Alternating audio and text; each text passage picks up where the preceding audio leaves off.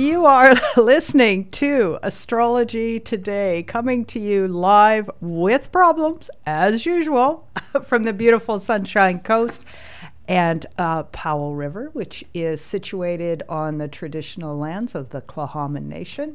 I will be your host, Maureen Reed, and I am an astrologer. Welcome. And to you, the listener, and to my co-host, Jill Kirby, an astrologer from Victoria. So, yet again, another technical glitch. This time, somebody had the sound turned off on YouTube. Bang, bang, bang. Oh, well, it was just, it's just not meant to be, without its character signature. Exactly. There, thank you. Okay, so... And it's live. That proves it's live. Oh, it totally proves it's live. Yes. Okay.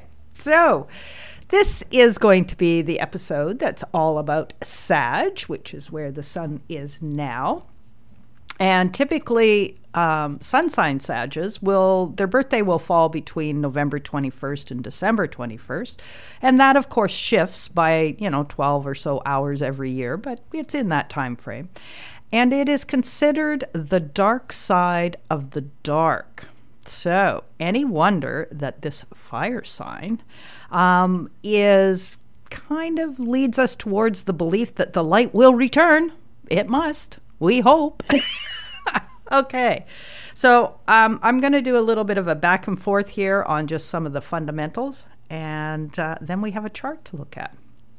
Okay, so Jupiter is your ambassador if you're got the moon in Sag or sun Sag or Sag rising. So where he is by sign and place will have a big impact on the function of any planet that's in Sagittarius. Okay, this is the first change in oppositions. Our first opposition, of course, is Aries Libra. And then we do Taurus Scorpio, and both of those involve the planets Venus and Mars. But now we're switching. Now we're going to the polarity between Mercury and Jupiter. And just a little heads up on those two. Traditionally, both Jupiter and Mercury are considered to govern intelligence. Okay, Mercury is quicker in nature, scurries about collecting all the facts, while Jupiter is the philosopher who examines, balances, and gleans wisdom from Mercury's information. Okay, the image of Jupiter is well-rounded, mature entity governing the cultural life of a community and the middle years of life. This was something I had never thought of. From 30 to 50.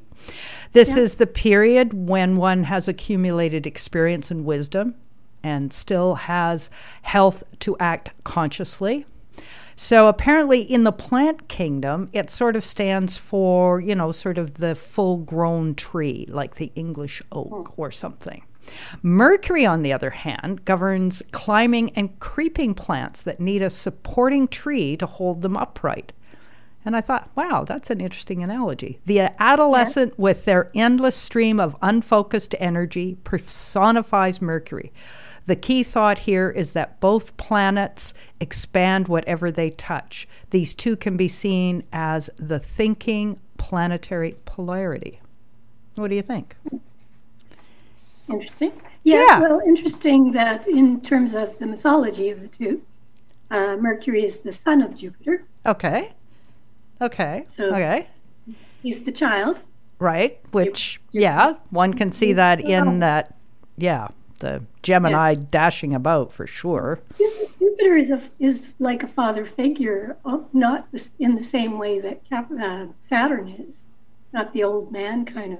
Yeah, no, exactly. But older and wiser, or Mercury is communication, and it's personal planet versus a societal planet. Exactly. A much broader view of things with Jupiter. Again, it's expansive, therefore it has the broad view, and it's always searching for something out there, whereas Mercury's more up close and what's in my world. Immediate. It's the face in the phone. Mercury. And I think it's interesting that the two of them both govern between the two of them, they govern all the mutable signs, right? Exactly. And in your system, obviously, we've got Neptune is helping out in that. Yep. Precisely. But in the old system, they were that whole mutable cross. So I like the idea too that you pointed out that this is the first time we've got the crossover between the personal pieces and the collective or the social pieces, because with Venus and Mars, although Mars can be considered a crossover, but it still is pretty personal.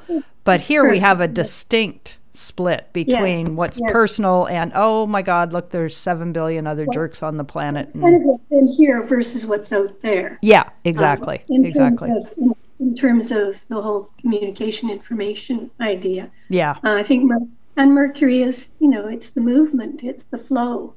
Yeah. And when it's the ruler of Virgo, which is an earthy sign, that's the physical body, right? So it's the flow of energy in the body. Yeah. In Chinese medicine, they say where there is stagnation, there's pain. Where there's pain, there's stagnation, which means if the flow is not flowing. Yeah, the chi is not flowing. Then you have dis-ease. Yeah. So that's, it's rulership and he carried the caduceus, which is a symbol. Yeah, which we bizarrely gibbled. Well, and yes, we did. Yeah, we did. We took half the snake away. It's like, anyway, we've probably walked down that road before. Well, it's a different symbol altogether that they've brought in. Yes, exactly. The original is the intertwined. It's the symbol of the Kundalini energy flowing. Yeah, or even your DNA strands, right? Because they're the double helix. Yeah. And the other thing with that is, we have, we talk about laughter is the best medicine. Mm-hmm. And Mercury he's a trickster. He likes to play jokes. He's, as an infant, when he's, shortly after he's born, this is the myth that they have. Okay. He got out of his cradle and he went and stole some cattle. He stole Apollo's cattle. Oh, all right. I'm just, the picture in my mind of a child running. Well, actually, it takes me back to a grandchild of mine who tried to run in amongst horses when he was like 3 years old. And anyway, But we're talking about a god here. Yeah, well, so easy. Easy peasy. And the way he got away with it was he got the cows to walk backwards. God. Okay. So like an analogy to the whole 3 retrograde periods. The whole retrograde thing. That's Mercury as the trickster. It's, I'm going to get them to walk backwards. You won't know where they are. And then, to appease Apollo, he created the lyre, which is an instrument, the stringed instrument from the tortoiseshell string. And Apollo liked that very much. Yeah. So he's got that side to him, which is he likes to play jokes and and I think the eternal youth. Oh yeah, totally. So opposite that, of course, we have Jupiter, which is expanding both physical and mental horizons. Jupiter is magnanimous and yearns to explore to find greater truths, but it can also be grandiose and dogmatic. Okay, so Mercury needs Jupiterian wisdom and guidance. Jupiter needs mercurial flexibility and lightness of thought. Even though, so there's a bit of a conundrum with that I have often wondered about, either Sag or Pisces, although Pisces is a little easier to grasp. It's on the emotional level. But with Sagittarius, it can be dogmatic, and yet that seems counterintuitive to the mutableness of it, right? Yeah. Well, I think that's an unhealthy Sagittarius is when they think well, I know it all now. Yeah, I have the way, the truth, and the light, which is always dangerous. As I've explored as far as I can see, and so I think I know it all. I think they've stopped shooting the arrow further down the road. Exactly. So I think there's that. And it's any sign that's insecure is going to bring out the negative. Yes, exactly. So, as with Leo, healthy Leo is pride. Yeah. And unhealthy it's arrogance. So it's the same kind of thing with the fire element, right? Yeah, with the fire element, exactly. Okay, so obviously with Sag, its polarity is Gemini. So we've got an air sign, quick-witted and versatile. It is the light side of the square, okay? Whereas Jupiter is the dark side of the dark. Okay, Sagittarius, or not Jupiter, but Sag. Sagittarius, fiery, oriented to discover universal truths through expanded horizons. Sagittarius is like a politician who wants to make great changes through an expanded worldview. And Gemini is like a journalist, pressing for exact answers and investigating both sides of an issue. The virtue for these signs is the ability to have conscious discourse and the free dissemination of wisdom. So if you if you reach the balance between those two. Yeah, exactly. Yeah, and I think with Gemini, the negative side of Gemini is it can just be downright flighty. No, you mean multitasking isn't a thing, you know? No, it's, it's doing many things very badly because you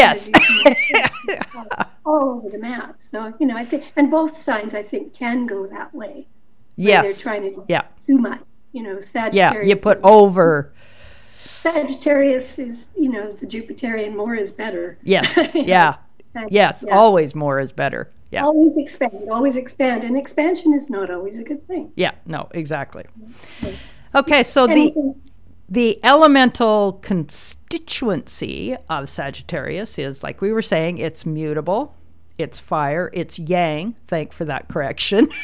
I had written yin before. I don't know why it is I can't get those two to sink in, Anyway, yang, positive.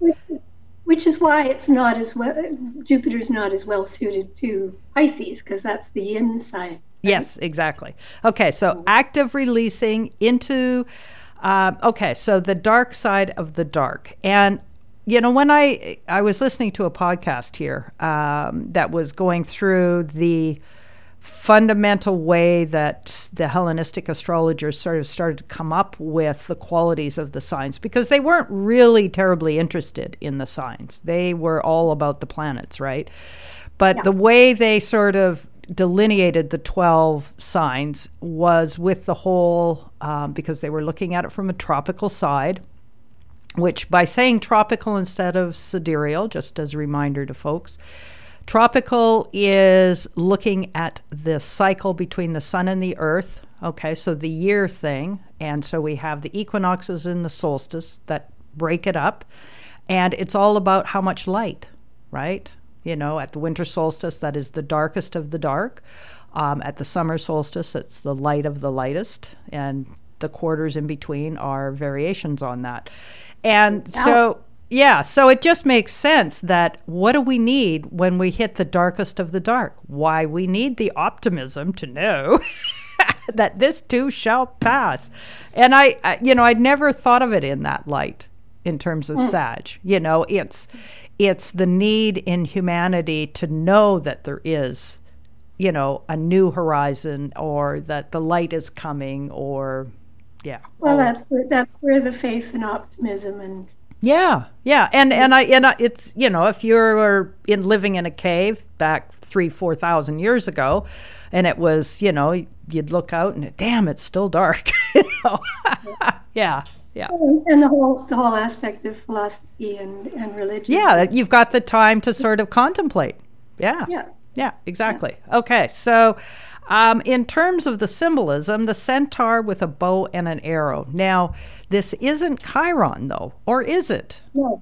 Well, Chiron was the king of the centaurs. Okay.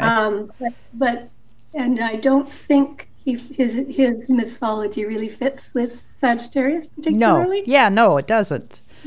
So was there a centaur that definitely fits Sag? Was there a myth that went with this or not?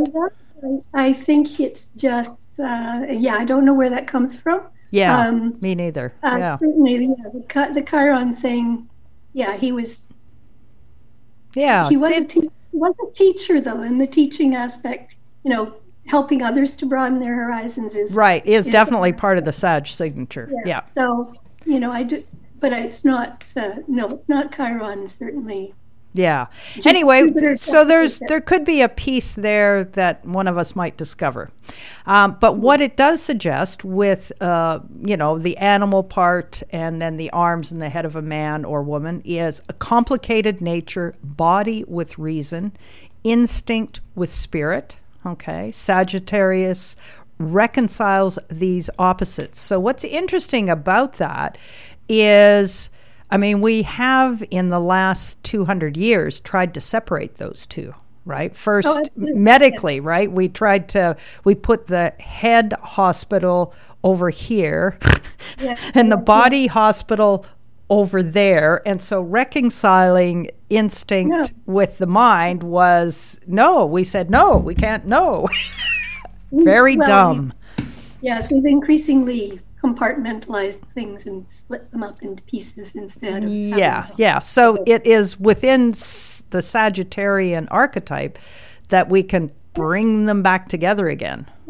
And I think also horses symbolize freedom. Oh yeah, yes. They enable us to cover more ground. They enable us to go way over there. Yeah. So I think it's embodying that spirit of freedom that horses represent, because they've been part of our human history for a very, very, long time. Yeah. And people who live in those cultures and rely on the horse, they're like centaurs. They're part of the horse. Yes, right? Exactly. Because they rely on it so much, and it takes them where they need to go. And you can't do that without that. So I think that's probably part of that. Yeah. And it is the symbol of the hunter, right? Mm-hmm. You're riding the horse and you're shooting your bow and arrow. Well, you've seen the westerns where the yes, people are doing it, right? You know, that's the image, right? And it's true. They needed that in order to be able to go far enough to find the food to. Yep, exactly. So what that calls to my mind is the intellect, or that side of our nature harnessing the physical. Yeah and the wisdom to be able to move with that animal to move together instead of against it. Yes, exactly. Okay, so on that vein, of course, we have the don't fence me in. Okay, definitely analogy to a horse. Okay, the freedom to explore. Here can come the notions of also, though. Okay, so how do we get from there to the way, the truth, and the light? How does that happen? I think that's where we're getting into the philosophical more. Yeah, and like you were saying, when it's not functioning well. Yeah, and I think that's what we need is more wisdom, less dogma. Dogma and more wisdom, more of that exploration and less of this. We've got all the answers now. Yeah, everything's done. Yeah, which is we keep hearing that, and that's not science or exploration. That's or anything. Yeah. Boxing us in. So the end of the earth element. Yes. Yeah. Yeah. Okay. So physically, you might question when you see someone out there if they have very long legs, lanky, that you might be looking at someone with a strong Sag circuit. If it's Sag rising. Yeah, exactly. I think our physical appearance often is more the rising sign. Yes. Not always, but often. Yeah. Okay. They can be into sports, okay, that's the fire part of it. And hips and thighs can be prominent. Okay. Places, high, open, and dry. Okay. Well, you can see further if you're up high. Well, exactly. Although, the Capricorn goat, no, not mentioning any names, it likes to get up high too. It does, but it's trying to climb the mountain to get above everybody. Oh, no. Really? Nah. Yeah. Nah. Okay, so spiritually, it is aligned with philosophy, obviously, ritual, magic, and maybe alchemy. What do you think? Because fire, to me, sort of lends itself to the idea of alchemy. Yeah. Alchemy is really a combination of combining things. So yeah. yeah, I'm not sure I see the alchemy part, but definitely, you know, the whole idea of beliefs and yeah, all of that is very, very much part of the whole Sagittarian So what thing. about propaganda? Is that the combination of Mercury and Jupiter?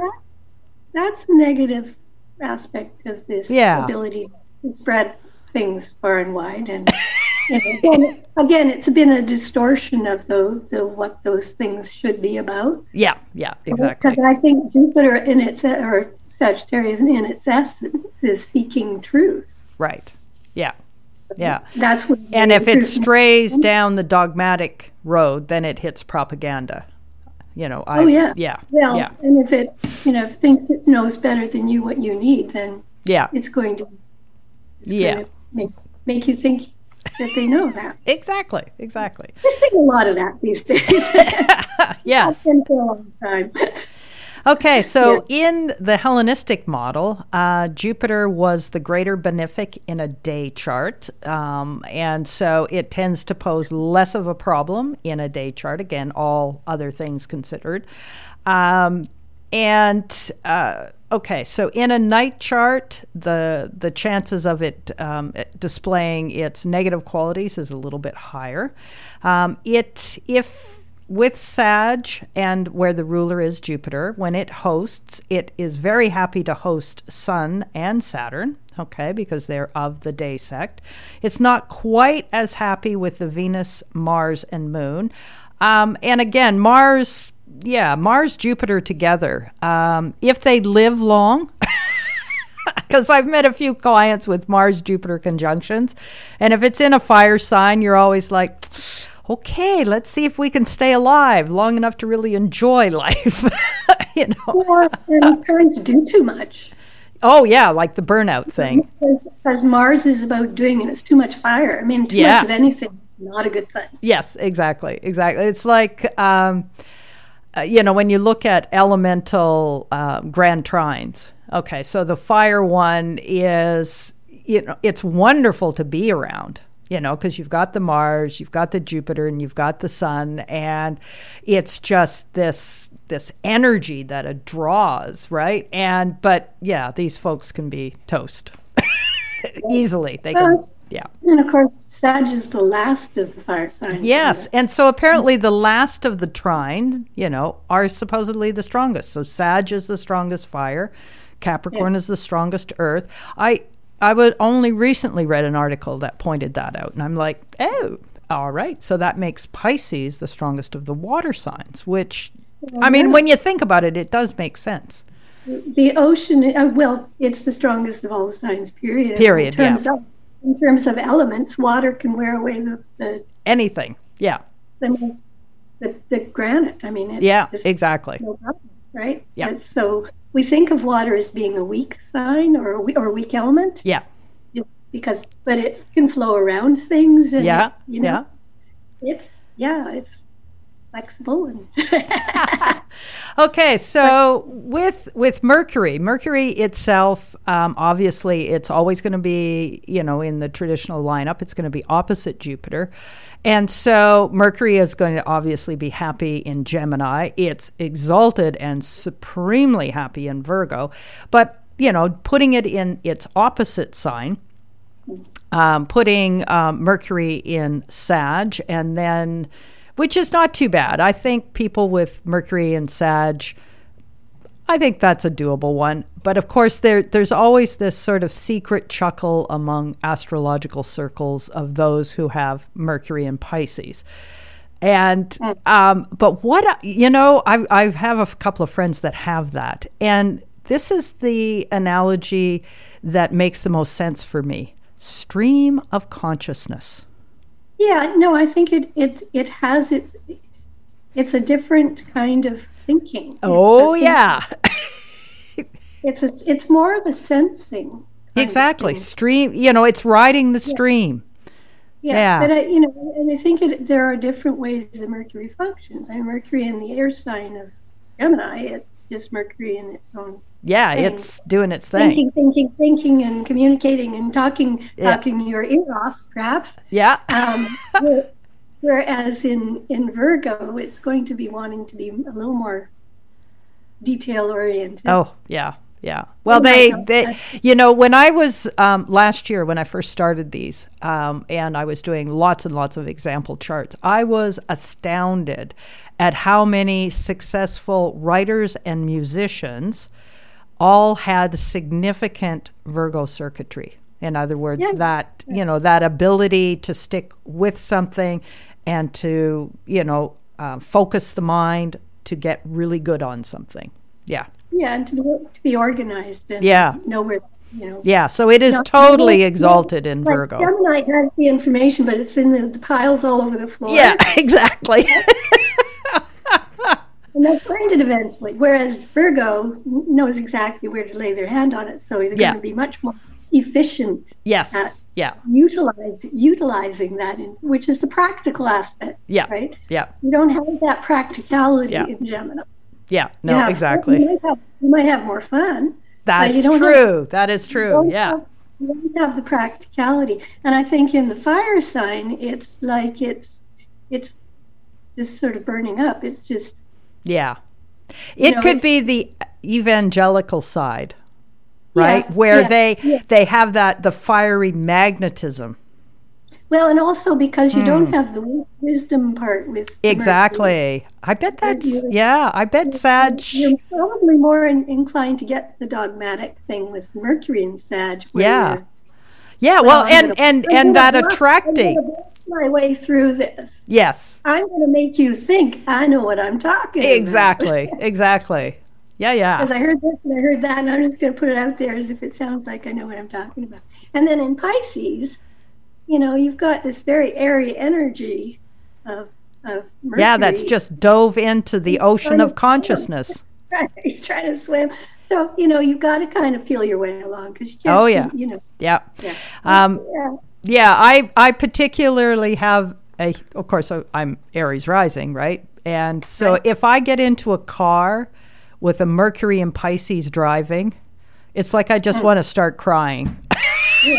Because never mind. Anyway, okay, so archetypally, Sag is the gypsy, the student, the philosopher. Okay, positive characteristics, sunny, optimistic. Belief that things will always work out. On the negative side, loss of meaning, deep depression. So these guys can kind of bottom out. Put the word over in front of faith, trust, and pedestals. Okay, back in the day, there was this idea that they would idealize things.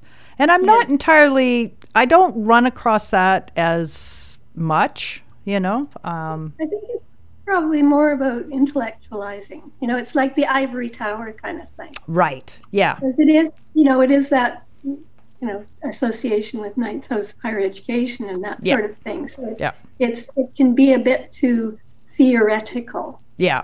Yeah. And then the real person goes, hello. Yeah. And I think not just student, I think sometimes there is a professor kind of aspect to it. Yeah. Not in the same sense of Capricorn. But because this is fire. Fire and earth are very different. Yeah. More like the university professor who has, just 10 different degrees and on their way to another one, right? Yeah, going for another one. Yes. They're not going for it for the letters like Saturn or exactly. Capricorn does it for the titles. Yeah. But Sag does it but there's more to learn. Well, exactly. And then I'll have more I can talk about. Yes. Okay, so on the negative side, we can be argumentative, exaggeration, procrastinating, which, I don't know, I'm kind of iffy on that one. Self-indulgent, blunt, definitely. Impatient, the gambler. And we haven't really talked about that side, but I think gambling can be one of their huge foibles, gambling. Yeah, again, I think... immutable, excess. Because it's always the next one's going to be the big one, right? Right. Yes, exactly. Blunt, I think, definitely. I mean, there's this... Yeah. I always say that Sagittarius has a tendency to foot in mouth disease. Yes, that is quite a common... Yeah. It's like they just blurt it out and it's like... Are you really saying that? And apparently they are. Sometimes because of the jovial nature of it. Yeah. They can kind of get away with it, but it's like, huh? But on a personal level, not so much. Yes, exactly. Okay, so if the sun is here, obviously, fire in the belly, unfrettered is a must. Okay. With planets in Sag, you get that radiant fire confidence, long-range exploration. Do not try to confine their energy. House placement of Sag. Your call is to adventure here. The moon, emotional, expansive, hopeful, morally easygoing. Optimistic, self-indulgent, and scattered. Yeah, I like that. Morally easygoing.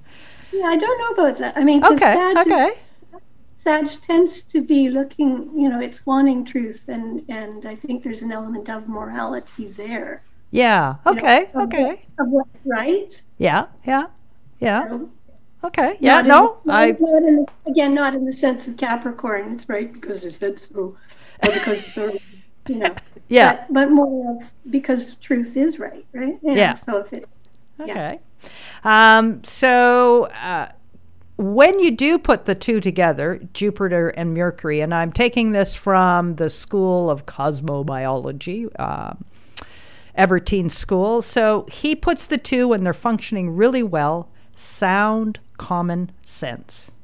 And I like that. Probably depends what sign they're in. Oh, totally. Yeah, and whether they're, in a good way. Okay. Yeah. So the ability to make judgments based on maximum understanding, the love of negotiation and business deals, judgment conditioned by ideals of justice and fairness, although sometimes lacking in precision and accuracy of thought. So that's that combination. Venus, attracted and valuing foreign, education, physically energetic, the adventurer. Mars defends on principle, rush into situation based on I'm in the right. Okay. Okay, so one of the things to keep in mind with Jupiter, the ruler, is, to me, this almost, although I haven't, this theory of mine might be just totally out to lunch, but I think of it as the peer group of the year that you were born. Okay, because Jupiter typically is in a sign for 1 year, although it doesn't start in December or start in January and end in December. Yeah. It's almost doing that this year, but that's not the rule. Yeah. But you sort of get the... What's that? It's always approximate with the cycles. Yeah, exactly. So, but I can't even remember when I first thought of this, that I thought, well, maybe Jupiter is a peer group. But okay, so... every 12 years, the last time it was in Sag was just recently, 2018, 2019. Okay, so Saturn in Sag, past generations of Saturn in Sag, 56 through to 59. There was a break, obviously, in there. Then again, November 85 through 88. And in 1988, of course, we had the Saturn-Uranus conjunction in Sagittarius. Mm-hmm. Yeah, so moments where we revolutionize our university paradigms? What would you say, Saturn, Uranus in Sag? Yeah, well, Saturn, Uranus is always a tricky one. Yeah. I mean, given their mythological story. Yes, yeah. Oh, we're really friendly. Not. That's the conjunction is always a tricky business with those two. Yeah, exactly. You've got immovable, dogmatic, possibly meeting, anything goes, explosive, volcanic. Yeah. Revolution. Saturn can want to rein in any any inventiveness or direct it and really control. Yeah. And Uranus doesn't so much like being controlled, so that's I think probably there was stuff going on in terms of control. Yeah. And okay, so that might, because it was in Sag, that might have been the seeds for like the Arab Spring, or what else? What else? Yeah. Anyway, something to think about for a pivot to what's happening now back in the 80s. But in the area of beliefs and religion and all of those kinds. Exactly. Yeah. Where there was, and also international relationships. Yeah. Well, to me, I thought maybe this was where the whole explosion and again, some of these cycles, you can't really know what they're about until you get far enough away that you can look back. Yeah. And this may have been what unhinged to allow for, the global economy to emerge. Well, certainly it's, there's been a process going on for decades around all of that. Yeah, exactly. And so that might have been the key that turned it back in the 80s. I think there'll be lots of little key moments along the way, and no doubt the timing for them lines up with the major outer planet alignments, like the ones we've had this year. Yes. Okay, so we've reached the time where we're actually going to Jill's going to take us into a very solidly Sag chart. So, Jill, take it away. This would be my father's chart. It's a very interesting chart. I did rectify it because, of course, it's really hard to get times of birth when people are born way back. Yeah. So maybe just list off the data for the folks listening. Okay, well, he has Sun-Jupiter conjunction in Sagittarius right up in his midheaven. So we would have seen him as a Sagittarian. Absolutely. Even as a child, to me, he was larger than life. And he was the kind of guy who would, and my mother, by the way, was a Taurus. Oh, wow. With a Sun-Saturn conjunction. So what a combo. But, okay, so let the audience know where your dad's moon was. My dad's moon in Taurus. Okay. As is mine. Yeah. And so just a little aside for our listeners, that's quite classic in long-term relationships where the sun-moon pairings between two people happen. Yeah. Yeah. Yeah, anyway, they were not well suited. No, but they did stick together, Taurus. Well, yes, through all his womanizing, yes, they did. Oh. Distant fields were greener. His Venus is conjunct Uranus in Aquarius. Yeah. So he was a Sagittarian, and a very Sagittarian, and so he settled down. I don't know if Mom reminded him of his own mother or what. I don't know what attracted them, but right to begin with, yeah. But anyways, I think his moon wasn't his most comfortable place for sure, because he's too much fire for that Taurus moon. So again, there's within a personality, we can have major aspects that are like, absolutely, and that's that is what we wrestle with, right? Mm-hmm. And so he's got this Sun, Jupiter, and Sag at the midheaven. He's also got a stationary Mercury conjunct Saturn or conjunct Mars in Sagittarius in his 9th house. So was he very dogmatic and did he actually think he had the way, the truth, and the light? He's certainly, my way or the highway kind of guy. Okay. But very, he was not somebody, I didn't really know him.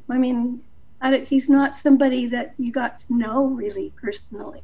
Oh, okay. So the fire was there, but it wasn't like Leo where it was bringing you in?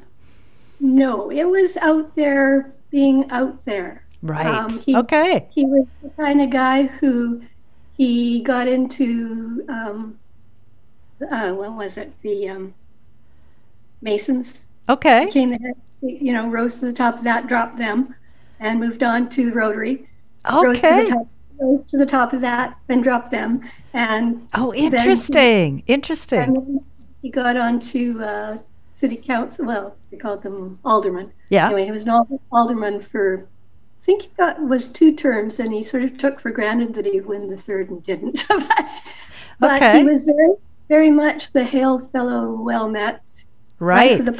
Okay, so I'm just going to hit a pause here for a second and remind the audience that what she's describing here is that visible 10th house Sagittarius, right? Yes. Where known in the public. Yeah. That's right. And that's very much what you got with my dad. His moon, his Saturn, his Pluto, his Neptune, all down at the bottom of the chart there. That's the dark side of my dad, and the side you didn't see in public at all. He was always, Yeah. And he's got that Sun-Jupiter conjunction. His opposite is Pluto in the 4th house. Yeah. So there was power behind this. Yeah. Well, there was power behind it. There was also a lot of deep, dark stuff down there in the 4th house. Inside him. Yeah. That he was carrying. His dad left when he was very small. Went to the First World War? No. No? I don't know where he went, actually. Oh! This is the other very Sagittarian thing about my dad. He would not talk about the past at all. Right. Oh, interesting. I wonder if that's a common trait. Now, Mom knew a little bit about his childhood and stuff, but not very much. And it was, that's water under the bridge. Nope, not going to talk about that. Okay. I know he had rheumatic fever when he was, I think, 12. Okay. He was sick for quite a while. Yeah. And I know that he nearly drowned in the gorge here in Victoria. Wow. Okay. So folks know he has a Pisces rising, so that also pulls in that Jupiter. He did not swim, and he was out in with his older brother, and I guess he ended up in the water, and his brother pulled him out, and he was okay. But he taught himself how to swim when he was, 20 or something, and he became a very strong swimmer. Right. He did have the athletic thing. That fire. In fact, a month before his cardiac arrest, he was out on the tennis courts with my younger brother and myself, showing how young and virile he was. Because Madge does not get old. Right. He would hate to be old. He hated getting old. Right. Okay. He hated the fact that he was, Okay. Yeah. He didn't make it that long. He died in 1986. So. But yeah, so he had that whole thing, and the romantic side of this Pisces thing, the womanizing. I have to tell you the story when he did have his cardiac arrest. He'd actually been to visit me, and we didn't have a very good last visit because he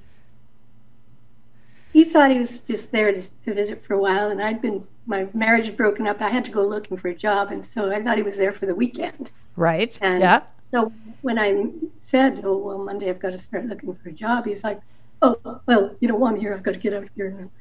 So he went off in a huff. I said, "No, I want you here. We're having, a nice weekend." But nope. Don't fence me in. Yeah, exactly. So off he went. Anyways, I didn't know what happened after that. I lived in West Van. He was staying out in Abbotsford at the time. Okay. Having left his wife out in Ontario, and never mind, that's a whole other story.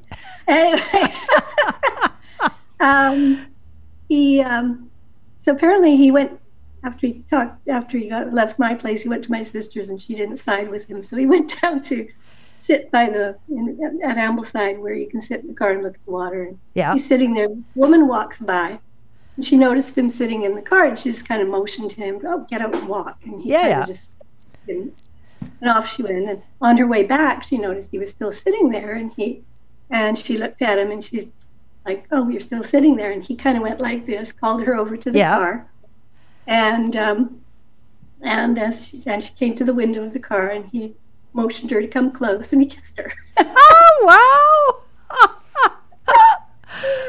So anyways, I knew nothing about any of this story. We got this story from the woman herself later on. So apparently they arranged they were going to go out on a date. Okay, right. And my brother out in Abbotsford knew all about this. I didn't. My sister didn't. So Anyways, a week later, I come back. My kids are away with their dad, and I come back, and there's policemen at my door. And I'm like, oh, my God, what's happened? And they right. said, you know, Ted Kirby, and yeah, he's my dad. And he was in hospital. Well, he'd been out on this date with this woman, and to hear my brother tell it, he'd been like a teenager going out on his first date. He was so anxious and excited. And anyway, so they must have talked a lot because she knew all about everything. Yeah. His and everything else. So they'd gone back. They were at her place having a drink before going for dinner. And they were chatting, and he said to him, "Oh, I would trust you with my life." And she jokingly said, "Well, would you trust me with your soul?" And he took her hands as if to place it in there. Right. And then he keeled over. Holy caramba! Now, is that an exit or what? My God, with a Sag on the 10th house, Sun conjunct Jupiter. And this Pisces rising. And Pisces rising. Oh, my God, the poor woman. So she called 911. Yeah. They actually revived him. Oh, no. So, oh, yeah. Unfortunate. Well, yeah, whatever. It is what it is. So that's why he was in hospital. He's in, intensive care, and we got there, and he's, totally comatose and whatever. Anyways, he did start to come out. He came out of the coma. He clearly had no oxygen to the brain long enough so that when he did start trying to talk, it was just garble. Oh, dear. Yeah. Yeah. So the second to last time I saw him, he was kind of doing that garbly, blah, blah, blah, blah, but it was in this very jovial. Right. Sagittarian, Jupiter. Sagittarian tone, right? Yep. So the last time I went to see him, he was sitting in the corner and just kind of, and I thought, you figured out what's happened and where you are. Right. And he died shortly after that. Yeah. You didn't want to be around for that. Well, yeah, no, exactly. You don't want to be debilitated, restricted in any. If he couldn't be out on the tennis court being his, Sagittarian self. Youthful self. Yep. He just checked himself, and Jupiter was on this ascendant when. And this was happening. All right. So yeah. So anyway, which makes me think I kind of rectified the chart, perhaps to the close. Yeah. No, exactly. So that's, but my mother had known this. I think I told you before. This astrologer fellow. Right. Yep. Friend of her mom's. And he had always said, he's going to have a really hard time every year around his birthday. And he was. You're right. It's like, this is not happening. I reject this. I think that he's got an inconjunct from that Sun Jupiter to Saturn in Taurus in the second, and also to Neptune in the fifth. Right. So it's sort of like this would be for folks what has been called a yod, right? Mm-hmm. Yeah. A finger of God. A finger of God, yeah. And he liked to say his name, Theodore, meant gift of God. Right? Oh, again, Jupiter conjunct the sun. Oh, people do live their charts. King of the gods, yeah. Yep. So, but I think that those three heavy planets, those outer planets, really did pull him down a lot. And so you get that depression thing. Right. That it could go quite extreme. Yeah, from one side to the other. Yeah, that makes sense. I think the joviality and the being out there was what he needed to pull him out of that other stuff. Yeah. And avoid it. And I think Saggies like to avoid stuff too. So I have a curiosity before we move on from this. One of the things that's been coming out in some of the podcasts that I've been listening to, again, I look for stuff that takes astrology further than I went back in the day when I was still doing it all the time. And one of the comments that I'm hearing is that significant shifts happen in people's lives if you're born with planets that are retrograde, and within your lifetime they station, that those years become major turning points. So Do you recall what was happening when he turned 39 and Saturn turned direct? 39, let's see. Yeah. What year would that be? Okay, so 39 and 12, well, that's like 40. So 50, 52, 53. When? Oh, you were born then. Yeah. Yeah. So, yeah, I'm the third of 4 children. Okay. Yeah. So what was their relation? What was he doing for work then? He never, well, I think he had incredible potential if you look at that chart, right? Yeah. But he was basically like a middle management in a moving company. Okay. Yeah. Oh, in a moving company.